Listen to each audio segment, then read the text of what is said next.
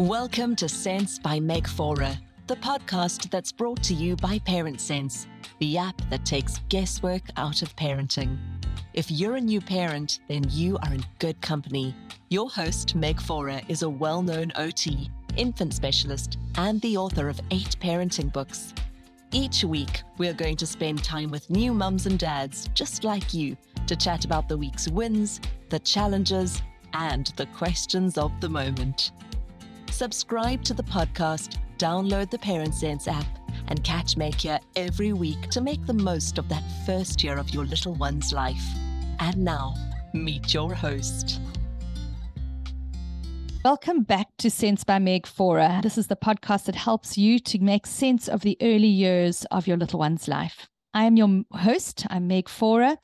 And in today's episode, we have got a very special guest, Ann Richardson. Ann is a specialist midwife and a well baby nurse, and she actually co-authored my first book with me going back, Ann, I think we went back to 2001, I'm going to say, was Baby Sense.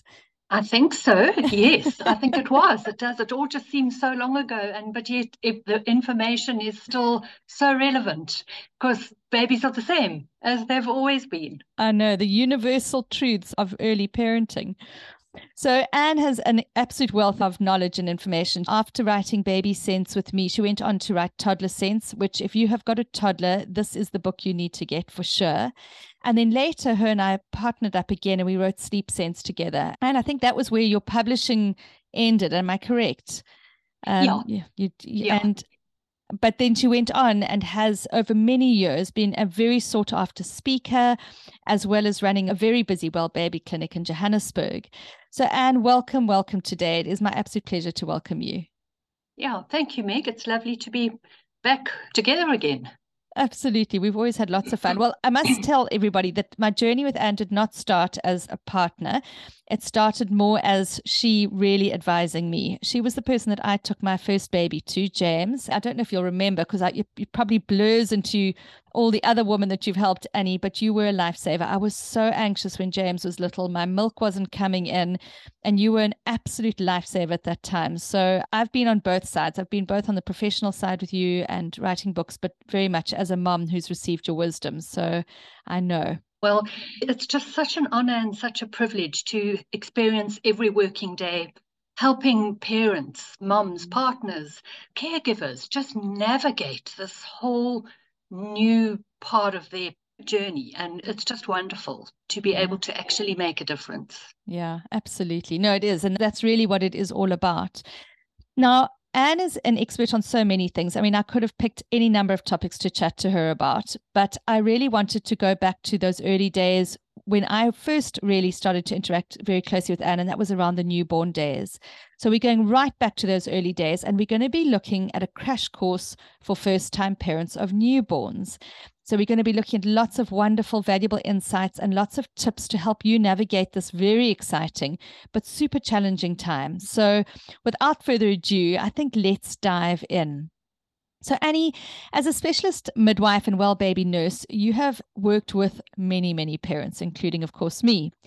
And if you think about that period of time, and let's call it the first 6 weeks of a baby's life, but what are the most common challenges that first-time parents will bring to you when they bring home their newborn? You know, the one thing that we really need to get our heads around is that actually we are looking at the 4th trimester of pregnancy when your baby is a little newborn. So technically, as Homo sapiens, we need to be pregnant for another 3 months.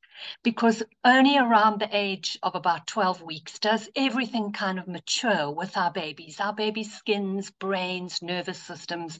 Those first few weeks are just incredibly overwhelming, and your baby is so helpless. So the biggest thing that I see is that you need to adjust your expectations. Tailor your expectation to not really expect much, and anything that goes well is a bonus. Have realistic expectations. Babies are hard work. Sleep deprivation is real. It's a real thing. And interestingly enough, it usually smashes into you in about the 2nd week after baby's born.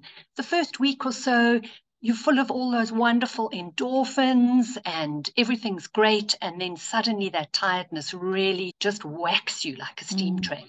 So it's to have a reasonable expectations. Babies cry. Babies can be unsettled at times. You can't always make your baby happy. There will be a million trillion unanswered questions. And it's just to adjust to your new norm.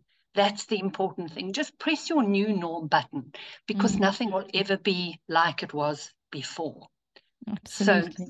So that's a biggie. And so when a mum comes in her first visit, and when typically does a mum usually arrive on your doorstep?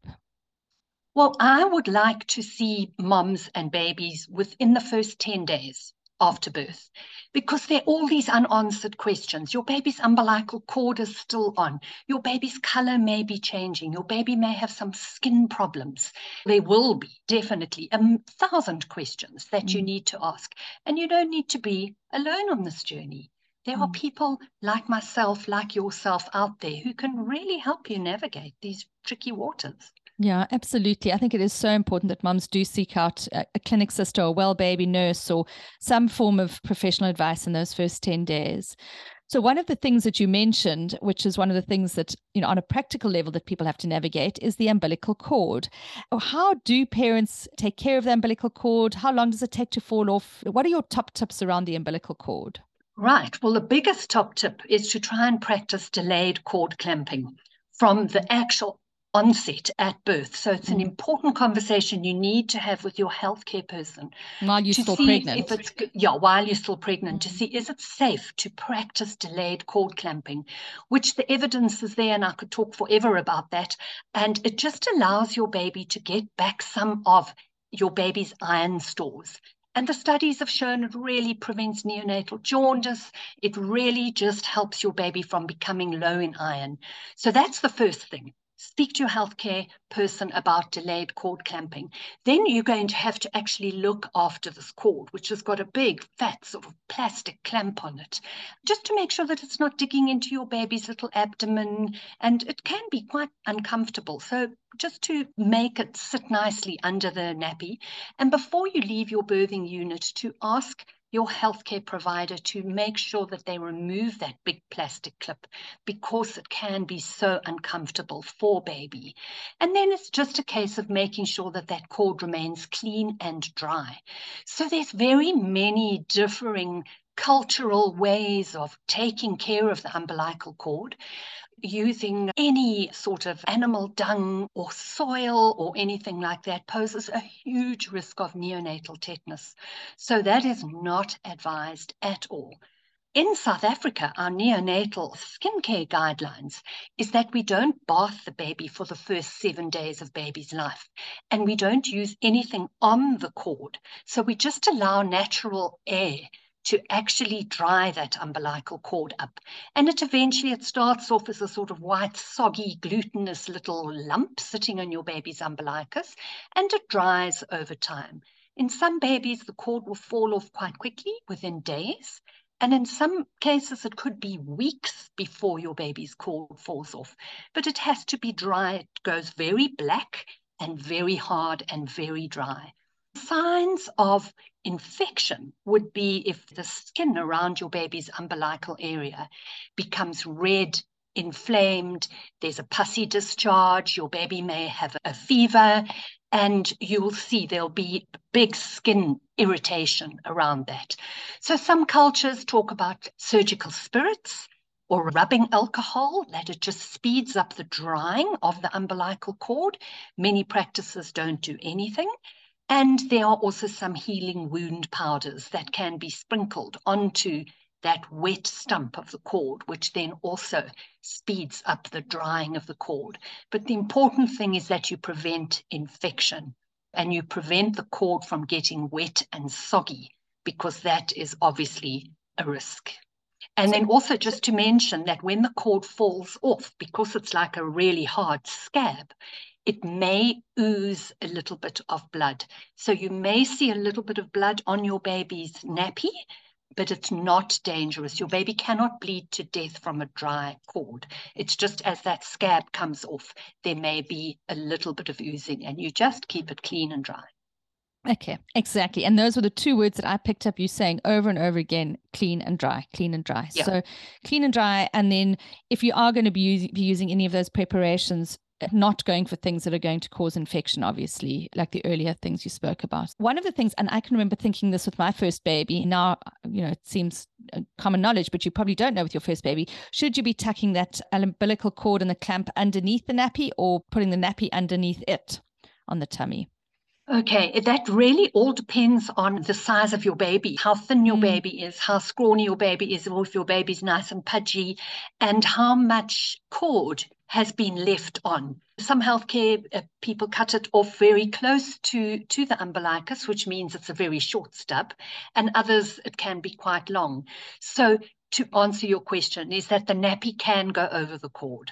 Ideally, it's better to tuck it into the nappy because then it's protected and it's out of the way and it doesn't have a risk of actually tearing or bleeding. Great. Excellent. You mentioned in those early meetings when you first meet parents, one of the things that they often bring to you are questions about rashes. And babies are not always the most beautiful, although I think almost every baby is too gorgeous. But I know that often they're covered in rashes and pimples and so on. What are the most common newborn rashes that you would see kind of at a 6-day, 10-day-old baby? Okay, so often we see sort of birth rashes, but they're actually just almost like a birth bruising, depending on how hard your baby fought to be born. They're often a little bit bruised, and they often have red sort of birth marks. We call them stork bites. It's just a sort of a fun term, and they usually come in 3. There's usually a red smudge in the nape of your baby's neck at the back. There's another red smudge, usually somewhere on the skull. And there's very often quite a lot of red smudging across the forehead and the eyelids. So that's technically not a rash, but that's a very, very common thing that you will see in little newborns. And those marks fade away. What we often see with little newborns is a rash called milia, that is usually all around the baby's nose and under baby's eyes. And that looks just like a lot of tiny little whiteheads. And those, you just leave those well alone. And then we often see something what we call baby acne or infantile acne, which your baby's skin, the cheeks, behind your baby's ears, onto the neck, can get a bit red and inflamed and look a bit pimply. And that also, it's hormonal and it comes and goes, and it eventually disappears after about 3 to 4 months. And interestingly, if your baby has got dry, scaly skin and a rashy looking skin, if you've got some breast milk hanging around to just moisturize your baby's face and wash your baby's face with breast milk, it works beautifully. And then there's another rash that babies get. It's called neonatal pustulosis or erythema toxum, which sound terrible, but they're completely normal skin things that babies get. And it almost looks, the actual rash has got little pustules in it. Sometimes we would recommend a certain cream to actually put on to help that. But most of these baby rashes are self-limiting and they disappear. A common rash that babies get in the nappy area is what we call thrush, and that is a candida rash. It's a yeast rash. It's very, very common, and more so in the summer months when the babies are hot and they're sweating. And that looks like a really red rash around your baby's buttocks. And the secret for that, when we know it's a fungal rash, is if it spreads into the folds. So if the rash is present in the folds of your baby's groin, then we usually know that it's a fungal rash and it would need an antifungal application. But that's one of the reasons why you need to touch base with a midwife, a healthcare provider, a pediatrician, someone who knows, not Dr. Google, somebody who can actually look at that rash and can advise. Absolutely. Very interesting. Yeah. Now, almost universally across the world, babies will be seen by 6 weeks at least. And at around 6 weeks in most countries, you will have had a vaccination from one of the clinic sisters. And you do vaccinate little ones in your clinic, don't you, Anne? Yes. And certainly here in South Africa, we do immunize our newborns within the first few days or even the first few hours of birth against TB. And that's called the BCG vaccine. And it's a tiny little intradermal vaccine that goes into your baby's right arm. It's always given in your baby's right arm up at the top. And in our public sector, our babies are still getting oral polio vaccine. In the Northern Hemisphere, the US, Australia, babies don't get any vaccines at birth. They don't get vaccinated against TB, don't get oral polio drops. The polio vaccine is given as a 6-in-1 at the 6-week checkup, or in the UK, it's an 8-week checkup. Luckily, in South Africa, we have been declared polio-free, which is why in the private sector, we've actually phased out the oral polio vaccine, and we only give it as an injectable polio vaccine. Yeah. Okay. Now that BCG, for any South African mums who are listening, or anybody whose baby has had the TB vaccine, is that within the first 0 to 6 weeks of your baby's life, often what happens, it doesn't always happen, and if it doesn't happen, it doesn't mean there's anything wrong, is that your baby will get a little pustule pimple on the top of his right arm where that BCG vaccine went in. And that is completely normal. And there again, just like the cord, we leave it. We keep it clean and dry, even if it does pop like a pimple. If your baby's glands get very, very swollen under his arms, and if the size of the pustule is almost as wide as your baby's top of his arm, then that needs medical care. That would possibly need to be excised and drained. So those are the things but to very watch unusual, out for. obviously. Very unusual. Yeah. But the actual pimple that looks like a real blind pimple that you get on your chin when you're a teenager, that is completely normal. And if it pops, clean and dry. Okay. Now I'm going to bring up some contradicting information, because these poor mums, I mean, I'm one of them. There is so much contradicting information out there that you don't actually know what to listen to. Now, there is information that says, give your little one a little bit of paracetamol just before they have their vaccines, because it just takes the edge off the pain, and then they won't have as much of a reaction. And then there's information that says you must not give any painkillers because the fever is part of the process of building the immunity.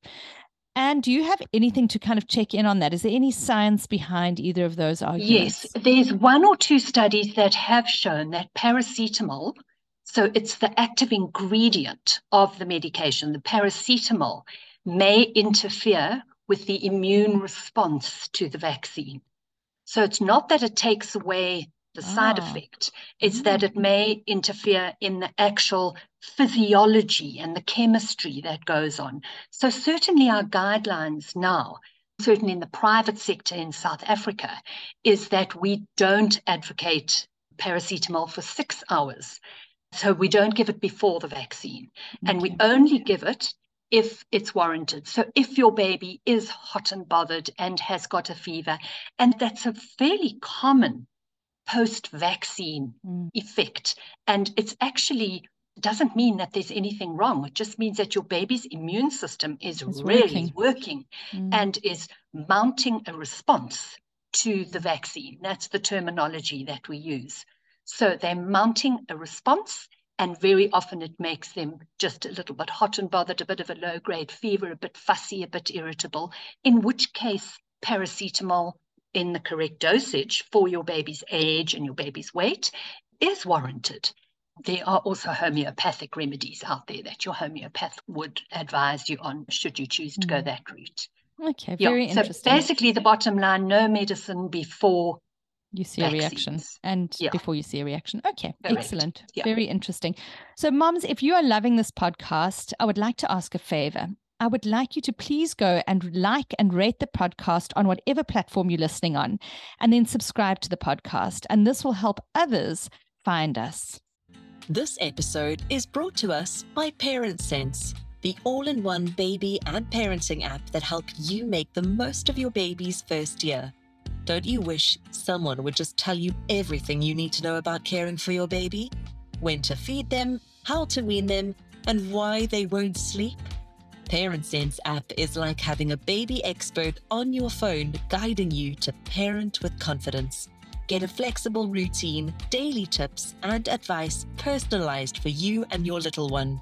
Download Parent Sense app now from your app store and take the guesswork out of parenting.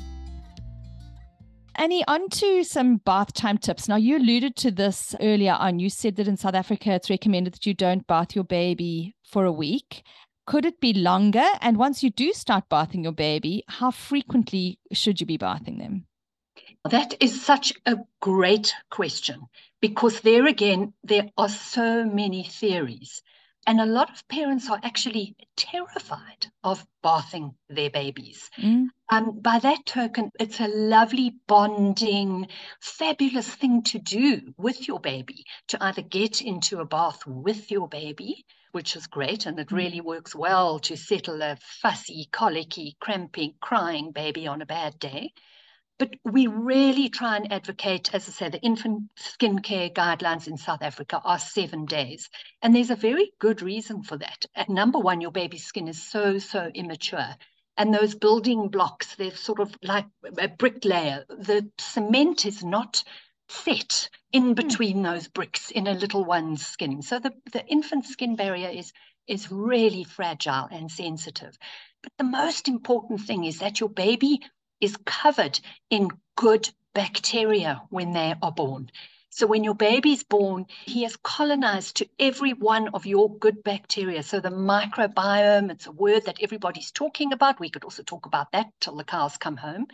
So we don't want to take away that good bacteria that's on your baby's skin, because that's protective. It's helping his gut function. It's helping his immune system. It's helping regulate his body temperature. So that's why we don't want to wash any of that off. Very interesting. So we just look after the bum area and clean the nappies as needed. So ideally, nothing for the first week. And then you could do it once a day. If you find that bathing your baby really brings out your endorphins and it's such a beautiful feeling and it evokes good feelings, because good feelings make lots of oxytocin, which makes lots of breast milk. And if you want to bath your baby twice a day, that's also fine. If you want to bath your baby once a week, that's also okay. So there's no rule about that at all. You just do what makes you feel better and not anxious. Excellent. Really, really interesting. So we've dealt with health up until now and just general baby care. And now I'd like to touch a little bit on sleep and feeding, because, and this I know is what many, many people come to you with questions about. Now, sleep deprivation is the worst form of torture. People say that when you're pregnant, but you don't understand it until you've got a new baby. And so you start measuring your entire life based on how much sleep you got the night before. Now, babies must be expected to not sleep through, because obviously they have nutritional needs. But can you provide some guidance on how do parents actually establish healthy sleep patterns for newborns? I mean, can you establish healthy sleep patterns for them, or is it just completely a process of acceptance more than establishing healthy sleep habits? Or are there little tidbits of information that you think are important to know as you start to deal with your baby's sleep? Yeah, it's basically a sort of a hybrid of everything that you've mentioned. We can't expect our babies to sleep through. We do have to sort of just go with the rhythm and go with the flow, because out of your baby's rhythm comes the routine. But by the same token, there are some things we can do to sort of nudge our babies in the right direction, to establish healthy, age-appropriate sleep habits. Remember what I said at the very, very beginning about how immature our babies' brains are, particularly in the first 12 weeks of life. So we really need to emulate that womb environment for our babies in the first at least 12 weeks of life, because they've had 40 weeks, if you're lucky and you've gone full term and your baby's not preemie.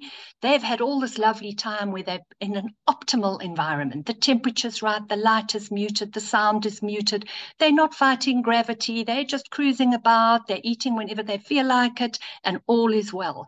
And bang, crash, suddenly they're fighting this big, bad world out there where they're having to fight gravity. They can't put their sun hat on. They can't switch off the loud music. So it's our job. We need to advocate in the first 12 weeks of life to keep our baby's environment as womb-like as possible, so that optimal sleep can also happen. So if you're lucky and you have a good baby, you know, people talk about my baby was so good, or my baby was a nightmare, or whatever. The good babies are the ones who generally just sleep, eat, and poop. They just sort of sleep their lives away in the early days. And I'll have lots of parents saying to me, are they sleeping too much? Is there something wrong with the baby? And that I just say, well, fingers crossed, long may it last. And then we have particularly fussy babies who really battle with that. They find the world just so hard and so noisy out there, and they need a lot more input. So the biggest pearl of wisdom that I can give, and you know it as well, and we've written and talked about it over the years many a time, is to watch your baby's awake time. So without being too strict about set routine and becoming super anxious and super vigilant, it's just to be aware of your baby's wake window. That in the early days, they can't manage with much stimulation. Literally, your caregiving and your feeding and changing the nappy, etc., is all stimulation your newborn can manage. So he can stay awake for about 45 minutes. It's not a lot at all. And your 1-year-old can manage about 5 hours of awake time, but they still need a day nap. So it's so important that we give our newborns some time to just regroup and to just settle down. And you don't wake up as a mom and say, I'm going to make mistakes today. It's sort of how it happens, is that we keep our babies awake for too long. And we try and get them to go to sleep when they've already become overtired and they're already fussy and crabby and colicky. So you've got a fussy baby who's arching his back, who's walking on air, who's fisting, who's got a little scrunched up face. And it's really just overtiredness. And interestingly enough, something as simple as a sneeze or a hiccup or a yawn is a signal that your baby has had enough and that he needs to actually be helped to come down into a quiet, sleepy space. And you need to facilitate that for him before the wheels fall off. So it's to watch that awake time. And in our book, Baby Sense, and it's all over the place, there are the wake windows that are there as a guideline. So the general rule of thumb, if your baby's happy when he's awake, he's getting enough sleep. If he's not happy when he's awake, he's not getting enough sleep and you're missing those wake windows. So in a nutshell, that's what you go for: the womb environment in the early days, watch the awake times and learn to understand your baby's signals. Learn to read him when he's starting to fuss and help him to go to sleep. Lovely. So if you're wanting more information on the signals, I've actually got an upcoming podcast which is on signals. And if you want more information about what Anne has spoken about today in terms of the awake windows, in her book, Baby Sense, it is absolutely the Bible for that. You really will find everything you need to know in there. And then, of course, if you are battling to kind of establish those awake times, you can also look at the Parent Sense application. So on the Parent Sense app, we now have a brand new feature which has just been released, which is the responsive routine. And that responsive routine, you actually set how long you want your feed periods to be, or your spaces between feeds, but your awake windows are cast into it, and it'll guide you in towards a gentle routine. But of course, and you and I have always said routines in the early days need to be quite flexible, because your baby, hasn't read the book. They will do things according to their own timing. So this has just absolutely been so fascinating, Annie, and I would really love to chat further. I'm hoping that we'll be able to get ourselves another podcast where we can just chat a little bit further on everything. And so before we finish off, if you were thinking about a new mom, maybe your daughters who are now in their 20s, gorgeous girls, and hopefully one day will have kids of their own. And so when that happens, what would your advice be in terms of valuable tools or resources that you think that they need in order to educate themselves, or support that they should seek? Like what are those practical tidbits that you think a new pregnant mom or brand new mom needs to know, just so that they can navigate those joys and challenges of caring for a newborn? Yeah, I think it's so important. Keep an open mind, but don't allow your mind to become filled with noise. So it's kind of pick your person and follow that person. Find someone who can resonate with you, who you resonate with, I should say. Have reasonable expectations. Don't listen to the noise. Don't overthink things. Yeah. Because babies, as I always say to my parents, 1 and 1 is 11 in babyland, not 2.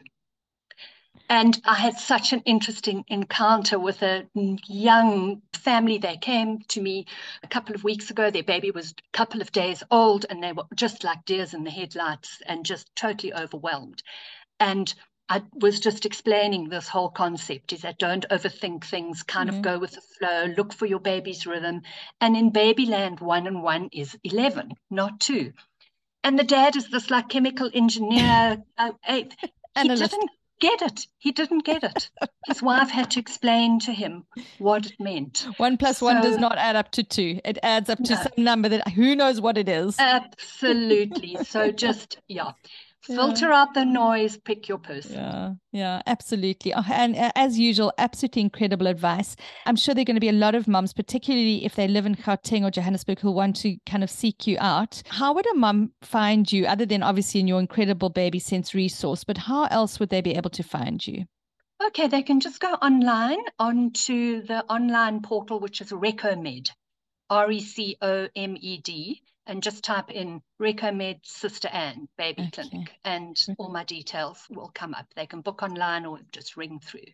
And do you do virtual consultations, or do people have to come in? Okay, excellent. No, I do. I've got clients from all over the world. Yeah. So I do virtual. Yeah. And we've really only scraped the surface here, because we did the newborn days. I think one of the most magical things about the work that you do with mums is the way that you set up a gentle routine as the baby gets a little older, which of course we didn't even go into today. So we're going to have another podcast. But as usual, thank you so much for your wisdom. You have really shared your incredible expertise and insights in this crash course for newborn parents. And mums, we hope that these tips and strategies provide valuable guidance to you as you embark on your parenting journey. Just remember that it is okay to feel overwhelmed at times, and Anne has really articulated that very well. But with the knowledge and support and self-care, you can confidently navigate this precious stage of your baby's life. So thank you, Anne, and thank you all for joining us. And join us next time on Sense by Meg Faure for more helpful discussions on parenting and childcare development. Goodbye. Thank you. Thanks, Meg. Bye. Cheers. Thanks to everyone who joined us. We will see you the same time next week. Until then, download Parent Sense app and take the guesswork out of parenting.